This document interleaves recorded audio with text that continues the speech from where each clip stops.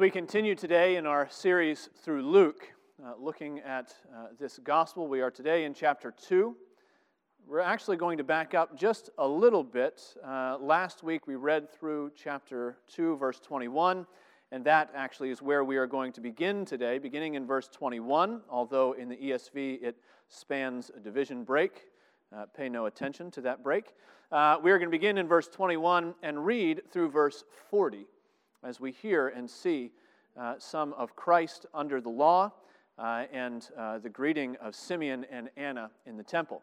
You can find that on page 857 if you picked up a Bible on the way in. Luke chapter 2, beginning in verse 21 and reading through verse 40, page 857. And before we go to the Lord's Word, please join me again in prayer before Him. Let's pray.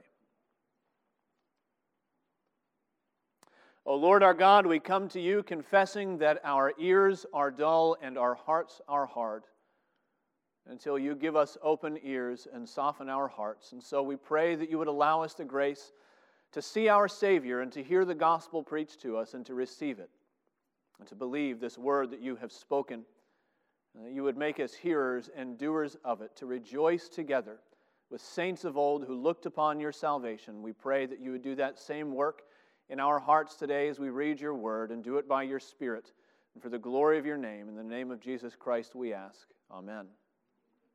Hear now God's word as we find it in Luke chapter 2, beginning in verse 21. And at the end of 8 days, when he was circumcised, he was called Jesus, the name given by the angel before he was conceived in the womb. And when the time came for their purification, according to the law of Moses, they brought him up to Jerusalem to present him to the Lord. As it is written in the law of the Lord, every male who first opens the womb shall be called holy to the Lord.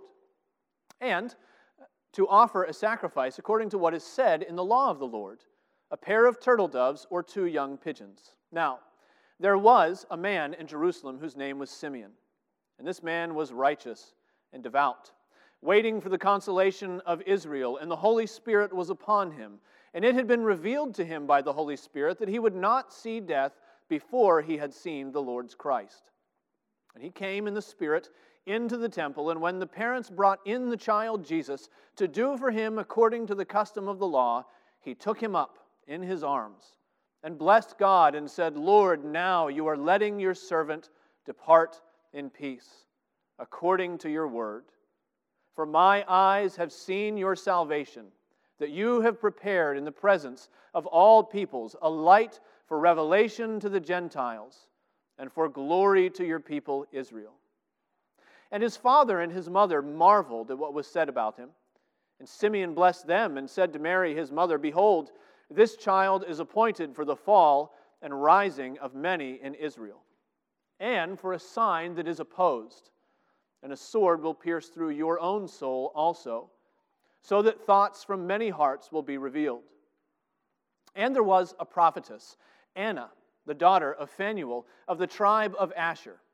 She was advanced in years, having lived with her husband 7 years from when she was a virgin, and then as a widow until she was 84. She did not depart from the temple, worshiping with fasting and prayer night and day. And coming up at that very hour, she began to give thanks to God and to speak of him to all who were waiting for the redemption of Jerusalem. And when they had performed everything according to the law of the Lord, they returned into Galilee, to their own town of Nazareth. And the child grew and became strong, filled with wisdom, and the favor of God was upon him. Thus ends the reading of God's holy and inerrant word. May he add a blessing to its reading and to its hearing.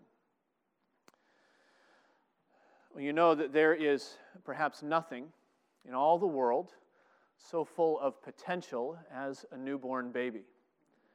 That is part of the joy of those early years of parenthood, when the proud couple comes home from the hospital and everything is clean and the onesies are folded and the nursery is prepared, and in those brief, fleeting, quiet moments, sitting in the rocking chair, the husband, the wife, the mother, father begin to dream and think about what this child will become. what spouse they will take, what job they'll have, what impact they will have on the world around them. And in those quiet moments, anything seems possible. And so as our children grow and age, that is part of the narrative that we feed them, that anything is possible. There is potential, and we tell them, you can be anything you want to be, and inevitably we always aim high. You can be an engineer or a doctor. You could be the next Tom Brady. You could be the President of the United States, and we raise our children drinking the milk of unlimited potential. Anything you want to be. And it continues that way until round about the time that all that potential in our children collides headlong into all the expectations of their parents.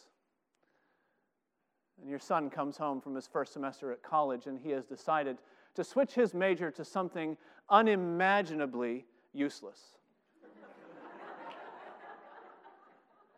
And instead of singing the song of unlimited potential, you begin to wax philosophical about the virtues of a degree in computer science and realistic expectations. And that's the way it happens. Despite what we like to tell our children, despite what we may like to believe ourselves, it is all too common, all too possible for parents to have very specific and very misguided expectations about who and what our children will become. Now, if you think that is true of you, or perhaps you think that's true of your parents, just imagine what it was like to look down at that baby in your arms and realize this is the one the angels have announced and the shepherds have welcomed. This is the one prophesied by holy men of old. This is the Savior the Lord is sending into the world. And certainly, like all parents, Mary and Joseph had these expectations in their mind of what their son was going to become.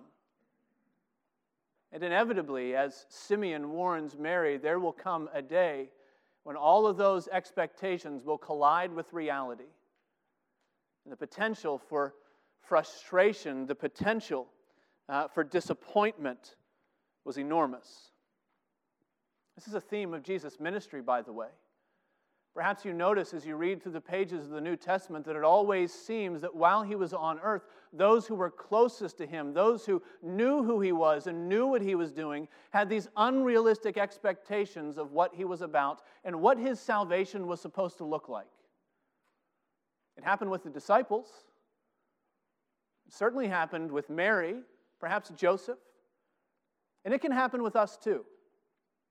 Now, it is obviously easier for us to take Scripture in our hands and to look back and see what Jesus has accomplished than it was for Mary to take Jesus in her arms and to think about the future. But even we can have some misguided expectations, and we can look back and want to see things that aren't there or miss some very important things that the Scriptures are telling us. And so it is a blessing of God, I think, that we hear the rejoicing of Simeon and Anna in the temple in this passage today. These are saints with sanctified longing. They're both counted among the number of those who are waiting for what God will do and waiting in the Holy Spirit. They have realistic expectations, and they help to sharpen and correct what it is that we find in Jesus and the expectations that we have about Him and His salvation. That's the theme of our study today. And I think the theme of this passage is having realistic expectations about Jesus. What is it that we ought to see when we look to Him? And the first expectation that we have to understand when we're reading of Jesus concerns Jesus in relation to God's law. This really is the context that we find in this passage. It shows up at the very beginning and it shows up at the end. This, by the way, is your warning that we're working today in the concentric circles in this passage. We're going to end in the middle. And I told a friend recently that if you look hard enough, you can find chiasms anywhere in Scripture. Well, I found one this week. The point is in the middle. That's where we're going to end. But you find at the beginning and at the end, the law of God is everywhere. It comes into focus. Verses 21 to 24, we see 3 separate religious ceremonies are listed. And they span the first 6 weeks of Jesus' life. On day 8, of course, Jesus' blood is spilled for the first time when He receives the covenant sign of circumcision. And then 40 days after his birth, Mary has completed her time of ceremonial uncleanness. And so the whole family goes up into the temple. Probably they stayed in Bethlehem until this time. But they all go up into Jerusalem, into the temple, to do two things. One, to dedicate their baby, and two, to offer a sacrifice of purification. So three things explicitly mentioned here for us. And we find over and over again in this passage that this is all being done, it says in verse 22, according to the law of Moses. Verse 23, verse 24, as it is written in the law of the Lord, as it says in the law of the Lord. It is put before our face. And then there's that summary in verse 39. They don't return to their own home until they do what? Until they had performed everything according to the law of the Lord. We are being shown here something of the piety of Jesus' family. He was born into this believing family where they take God's word very seriously. They want to do everything as the Lord has directed his people to do. They want to listen to his word and perform his word. They are pious people. And so we're seeing something of the piety of Mary and Joseph. And by the way, we also see something of their poverty. You may be aware, you may have noticed that when Luke mentions the birds that Mary offers as her sacrifice, that what he's doing is quoting what we would probably call today a contingency clause. The normal sacrifice for a woman after she had completed her time of ceremonial uncleanness, and when she offered her purification was two things. One, she would offer a lamb, and she would offer a pigeon. But there in Leviticus chapter 12, verse 8, families who are too poor for the lamb are able to offer merely a pair of pigeons instead. And so here's the family Jesus has been born into.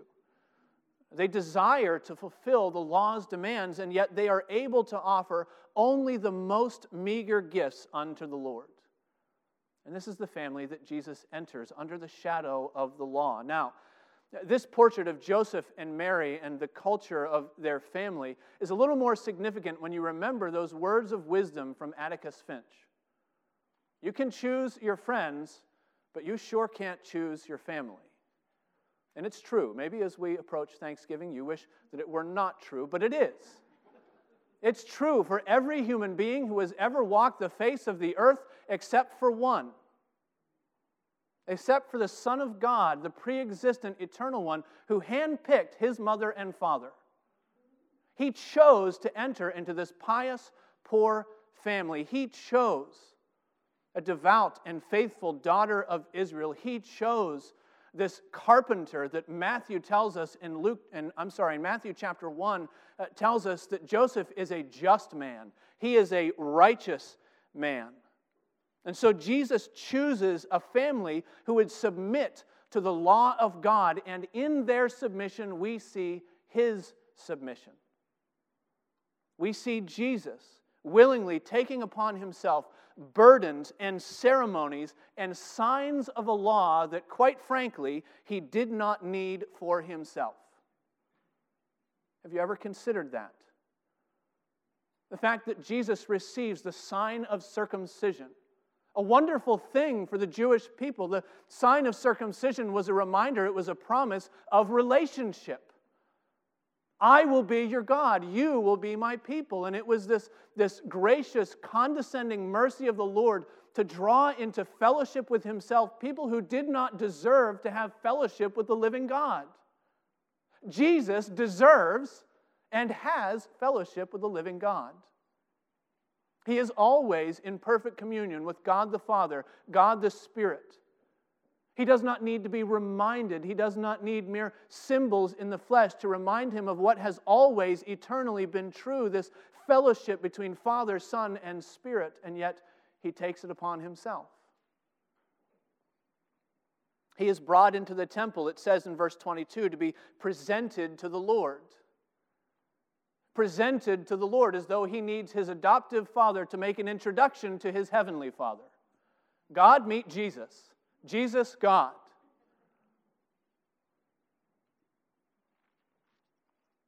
As if the servant who is consecrated to the Lord by the fullness of the Spirit without measure needed a 5 shekel offering and a public declaration to make it so. That's what happens. He's presented to the Lord. He's consecrated to the Lord, even though he already is with the Lord eternally and is already consecrated, and he does not need these things. And even Mary. Mary has just given birth to the righteous Son of God, the holy, immaculate, sinless Savior. What need does Mary have to be cleansed of the experience? She has just given birth to the sinless, spotless Lamb of God, and so she goes up and offers a pigeon for purification. Does she need to do that? What we see in this opening section is that Jesus, no, he does not need these things for himself. And yet he willingly submits to these things for us. This is what we learn in Galatians chapter 4, verses 4 and 5. When the fullness of time had come, God sent forth his Son, born of a woman, born under the law, to redeem those who were under the law, so that we might receive adoption as sons. Jesus comes into the world under the shadow of the law in order to obey the law and submit to the law, in order to give hope to those who have been crushed by the law's demands. This is why Jesus chooses this family. This is why he enters into the world through the people saddled with all 613 direct commands in the Old Testament. Commandments about life and death and food and clothing and sex and possessions and desires of the heart, every conceivable aspect of his life. He enters in and he places his neck under the yoke that Peter says in Acts chapter 15, neither he nor his fathers were able to bear. He comes willingly submitting to the law to bear that load in order to free us from it. And he lived and he obeyed and he loved the Lord his God in heart and soul and mind and strength. He fulfilled all righteousness in order to give his record of obedience to us by faith. Dear believer, I hope this is what you expect to find in Jesus. Every time you read your Bible and you see God's righteous character displayed in laws and commandments, every time you are reminded again how far you have fallen from the glory of God, and every time you consider the wrath that is revealed from heaven against all ungodliness, every time you're confronted anew by your sin, every time you cry out with the words of Paul, "Wretched man that I am, who will save me from this body of death?" Remember the one who came into the world with a much different declaration. That in sacrifices and offerings you have not desired, but a body you have prepared for me. Behold, I have come to do your will, O God. So in relation to the law, what do we find? What should we expect of Jesus Christ? We should expect to find in him the one who is the fulfillment of God's law. The one who met every jot and tittle of its demands. The one who did not cast off any of the requirements of the law, but took it upon himself and took our burden of sin and disobedience upon himself. And we ought to expect to see the one who is the fulfillment of God's law. That's our first point. Jesus is the fulfillment of God's law. But secondly, Jesus is also the substance of salvation. Yes, Jesus came into the world under the shadow of the law, but he also came into the world under the pain of longing. The proverb tells us that hope deferred makes a heart sick. That's a good way to explain Simeon and Anna in the temple. That as Mary and Joseph bring their child into the temple, they are greeted by two heartsick saints, both representing the same longing for God's work in the world. This is one of Luke's favorite things to do, by the way. Luke loves to give us pairs. Very often, significant people, important things, show up in Luke's gospel with a partner. And so we've seen Jesus and John. We've seen Mary and Elizabeth. We've seen even the angels and shepherds, and now we see Simeon and Anna. But they're really just two believers who represent the same longing for God in the world. And Luke uses this sort of show and tell dynamic. He goes back and forth between the two of them to give us a mirroring picture of godliness in these two saints. For one, he he tells us in verse 25 that Simeon is righteous and devout. We're simply told that. But then with Anna, he shows us what devotion looks like. Verse 37, she did not depart from the temple, worshiping with fasting and prayer night and day. They are united in this. They are both righteous and devout. And he tells us and he shows us. And then he tells us about Simeon that the Holy Spirit was upon him and that he was one who received revelations from the Holy Spirit. And then with Anna, he merely shows us here is a prophetess, one who receives revelation by the Holy Spirit of God. And then finally he switches, and we have to infer from what we see about Simeon how old he might be. You notice there's nothing really, although we all imagine Simeon as this very old man, there's nothing in here that explicitly tells us how old he is. It talks about his death. He even says, "Oh Lord, now dismiss me. It's all over. I've come to the culmination." But he does tell us, Luke tells us explicitly, that Anna is advanced in years.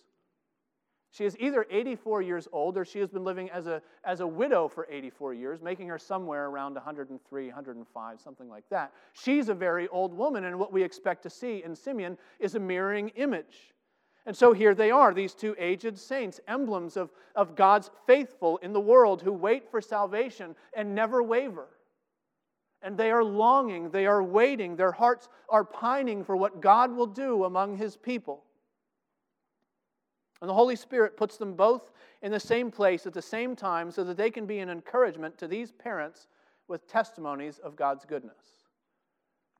And I hope that they're an encouragement to you as well. Even before we hear Simeon's witness, let Simeon and Anna remind you that God always has His faithful people waiting in the world. It may be in many times and in many places the church seems insignificantly small, trodden underfoot by the kingdoms of this world, forgotten and cast aside. It may seem as though there clearly can't be any of God's faithful left. Remember the time of King Ahab. And that was Elijah's prayer. "Oh Lord, even I, only I am left. There's nobody else." And it might be a time like the first century when the message of grace had so been obscured by Pharisaic legalism. The people were beginning to forget that salvation actually worked from the top down and not from the bottom up. It wasn't something we do for ourselves, but it's something the Lord does for us. It might be in a time like the close of the 15th century, when the church is so shrouded and darkened by ceremony and tradition and ritual that the light of Christ is barely seen at all. It might be in a time like our own where it feels like Christianity in America is retreating in the face of the advancing armies of pluralism and unbelief. But even then, even now, God has His faithful ones in the world. And they may be quiet. They may be out of sight. They may be obscure as the world looks at them. But they're there. And you can find them and see them. And when you see them, you will know them by their longing. You will know them by their hungering and thirsting after righteousness. You'll know them as we see Anna in prayer and devotion. That's what these two saints are. God's faithful people waiting in the world. And they don't look important from the outside. Their backs are bent and their eyes are dim, and some days their joints are so stiff that the only thing they can do is sit and pray in silence. But they are God's people, and they're waiting. And they're waiting for redemption. And they're waiting for consolation, and they're waiting for Isaiah's word to come true. Isaiah chapter 40, verses 1 through 3, comfort. That's the word consolation, translated in the Greek translation of the Old Testament. Consolation, comfort, comfort my people, says your God. Speak tenderly to Jerusalem and cry to her that her warfare is ended, that her iniquity is pardoned, that she has received from the Lord's hand double for all her sins. And they're waiting for the comfort of the Lord. And suddenly the Spirit whispers into Simeon's heart, "Get up. Go into the temple, because He's here.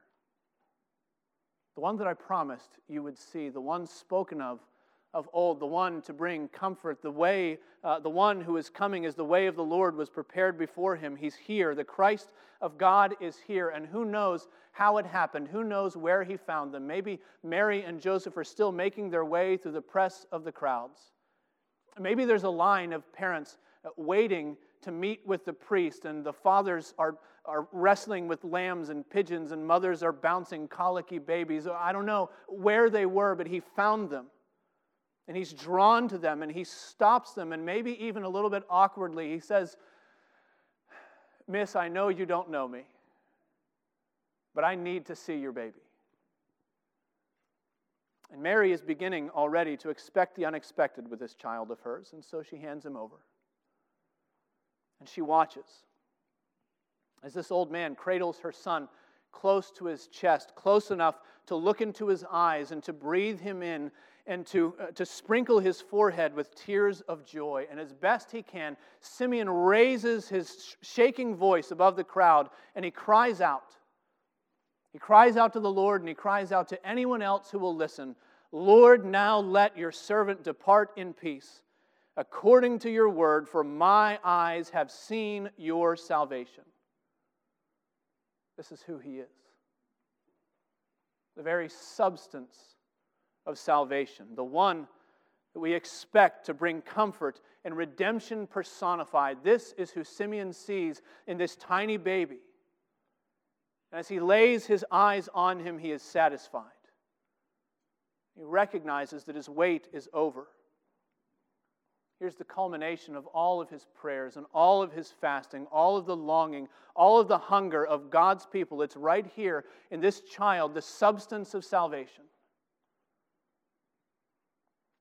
And have you ever considered the impact that all of this happens right there in the temple?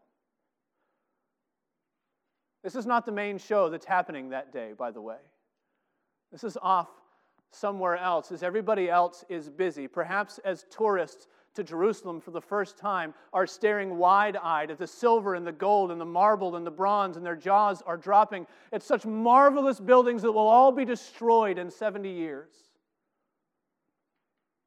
And Simeon's holding this child whose kingdom shall have no end. And he says, this is where glory is to be found. Salvation prepared in the sight of all the peoples. The glory of your people Israel. Salvation from the Jews. This is what it's about. And perhaps as in another corner of the temple, certainly in the court of the Jews, some Pharisee is praying to himself that prayer that the Pharisees love to pray. Lord, I thank you that you have not made me a woman, a dog, or a Gentile. And what does Simeon say? Here is the one to bring light to the nations. Here's the one to break down the dividing wall of hostility and to create out of Jews and Gentiles one kingdom people, one man in place of the two, citizens together in one heavenly kingdom, one new temple built upon the cornerstone of this child, the one who is bringing light to the nations, to destroy all earthly pride, to think that because of who we are, there's something special about us. And he's there in the temple while priests and people are busying themselves with ritual, while the people in the crowds are praying for blessing. And they can smell the fire and the blood and the smoke, and yet Simeon's holding the Lamb of God in his arms, and he's saying, here is the one. Here is the one that all of these sacrifices have been pointing to. Here is the Lord come down to his people. Here is the salvation of God, bundled in blankets and cradled in his arms. And it's enough just to see him. It's enough just to behold him with eyes of faith and to believe and to know that the Lord is faithful. That's what Simeon saw in Jesus. The fulfillment of the law, the substance of salvation. And if you have seen him the way that Simeon has seen him, even from afar, even with eyes of faith, you will find it hard to do anything but to rejoice the way that Simeon and Anna rejoiced. I hope this is what you expect of Jesus. I hope this is what you plan to see when you look to him in faith. The fulfillment of the law and the substance of salvation, but there is one more expectation we need to get right about Jesus. It comes in the context of Simeon's announcement to Mary as he turns to Mary and to Joseph, and he gives her this announcement that Mary is going to suffer. That's what it means in verse 35. He says that a sword will pierce through your own soul also. It means that this son of hers, her baby boy, is going to bring sorrow into her life. It's a reminder that Christ came into the world under the shadow of the law, under the shadow of longing, and also under the shadow of the cross. It's a prophetic warning that Mary will see him hated and maligned. She'll watch him hanged and suffering, and she'll be there as the sword of God's justice comes down upon Calvary, and she'll watch as that Roman spear is thrust into his side and the blood and the water flow. This is what Mary should expect of her son. I wonder if that was a surprise to Mary. I wonder if, judging by her experiences so far, this was a shock to her, because so far everyone seems to be infatuated with this boy of hers. Shepherds and angels and random old men in the temple precincts, everybody loves Jesus. How could any of this happen to Jesus? How could this be what is coming for this son? What's not to love? He's got so much promise, so much potential. Just look at the way Simeon's wrinkled old cheeks are stretched in a smile from ear to ear, and listen to the wonderful, marvelous things that are said about this child the Lord has given us. How could his life and my life be full of sorrow? But Mary, don't forget that your son has come with a job to do. And yes, it's true that he's the fulfillment of the law. Yes, it's true that he is the substance of salvation, but Jesus has also come to be the focus of judgment. Here's our third point. Here's the prophecy. That Jesus has come not only to be the recipient of God's justice, the focal point for all of God's wrath poured out for the sins of his elect, that he is the focus of judgment, but Christ has come to be the agent of God's justice. Jesus has come to do God's sifting work. That's the way that John will say it. In the very next chapter, take a look over there, chapter 3, verse 17. Speaking of the one who will come to baptize with the Holy Spirit and with fire, his winnowing fork is in his hand to clear his threshing floor and to gather the wheat into his barn, but the chaff he will burn with unquenchable fire. And then read the next verse. So, with many other exhortations, he preached good news to the people. When you think of the good news of the gospel, do you think of Jesus as the sifter of the elect and the reprobate? Do you think not only of Jesus as the recipient of God's justice, but the agent of God's justice? That is the prophecy that Simeon gives to Mary. This son, this child of yours, is appointed for the fall and the rising of many. That is stark language. That word rising is used elsewhere in the New Testament, very specifically of the resurrection. We are being reminded of the eternal consequences that hang in the balance of our response to Jesus. Here is the one who has come into the world so that some might be saved and others might be judged. Here is the one who has come into the world to secure the peace of God's elect and to seal the damnation of the reprobate and the wicked. And later Luke says this is good news. That he is the focus of God's judgment. Now the difference between those two, between falling in judgment and rising with Christ, really focuses on our response to the sign of Jesus' suffering. That's what Simeon calls Jesus' suffering in his ministry. He says he will be set for a sign that will be opposed. And this is passive language. The sign isn't opposed to something, the sign is opposed by things. The King James says he is set for a sign that will be spoken against, and so it was. The cross was sacrifice, the cross was satisfaction, but it was a sign. Jesus was crucified, displayed before the people for all to see. He was hung on a cross beside a public road, dying as a symbol of God's wrath poured out. And he hung there, fulfilling the law in one more detail, that everyone who is hanged upon a tree is cursed. And despite all the rapture and the joy of Simeon in the temple, as he hung there, many opposed him, many spoke against him. They wagged their heads and they hardened their hearts. And they derided him and rejected him, and that's the way it still happens. The good news of the gospel goes forth. Salvation full and free in Jesus, the message of Christ and Him crucified, and what happens?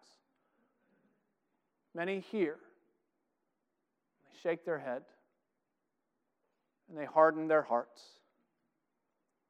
And they call it a farce, and they call him a liar, and they malign the name of the Son of God, all so that they can convince themselves that they don't need what Jesus can offer. And if you think that it only happens in blatant atheism and shouting unbelief, think again. This sort of rejection happens every day in faithful churches just like this one. It happens quietly, often, imperceptibly so. But the deceitfulness of sin creeps like a shadow into hearts that are already darkened by doubt. And then eventually, when they walk away, when they can at all, you know those responses that you hear. Why? Well, you heard the gospel. How could you walk away from it? You heard the message of Christ, and you know what they'll say. I don't have time for church. Christianity is too restrictive, and you Christians are too judgmental. I can't swallow all that supernatural stuff. And you've heard it. You've heard more. You can add to that list. You know the responses that people give for why they walk away from it, why they turn their heads and harden their hearts and speak against it. But despite all the reasons that are given, there's really a much larger issue at play. And it's the difference between life and death. It's the difference that spans the gap between falling in judgment and rising in joy. And the question that makes the difference is, what think ye of Christ? What do you say of Him? Is He a teacher who fell into the wrong hands? Is He some other political criminal, some upstart Messiah who thought that He was something and turned out to be nothing? Or is He the living Son of God? Is He the one who came in righteousness and perfection? Is He the one who laid down His life as a sacrifice for sinners? Is He the one who was raised again in vindication?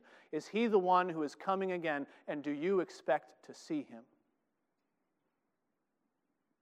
Do you ache to see Him coming on the clouds in the glory of His Father? Do you long to hear Him call your name and say, "Well done, good and faithful servant"? You spend time imagining the joy of what it will be like to look in His face. You see, in the end, it all comes down to expectations. And if this is the one that you are longing for, brothers and sisters, rejoice. Because all of your waiting and all of your longing is not in vain. Please join me in prayer. O Lord our God, you who have given your Son up for us all, we thank you for the gift of His righteousness. We thank you that He is your salvation, prepared in the sight of all the nations, to create one people in Him, one new temple built on Him as the cornerstone. We pray, O Lord, that you would give us faith to look to Him and expect to see Him coming, to wait with anticipation, to be called by you and welcomed by you because of what He has done and who He is. O Lord, give us a longing for Christ. If any are here who do not know Him, if any are here who have not closed with Him, we pray that you would work in their hearts to work that same longing today. Pray that you would draw them in faith to the Lord Jesus Christ, the substance of salvation, the fulfillment of your law, the one who has taken justice on our behalf. O Lord, draw us in faith to him, even as we come to your table, we pray. In Christ's name, amen.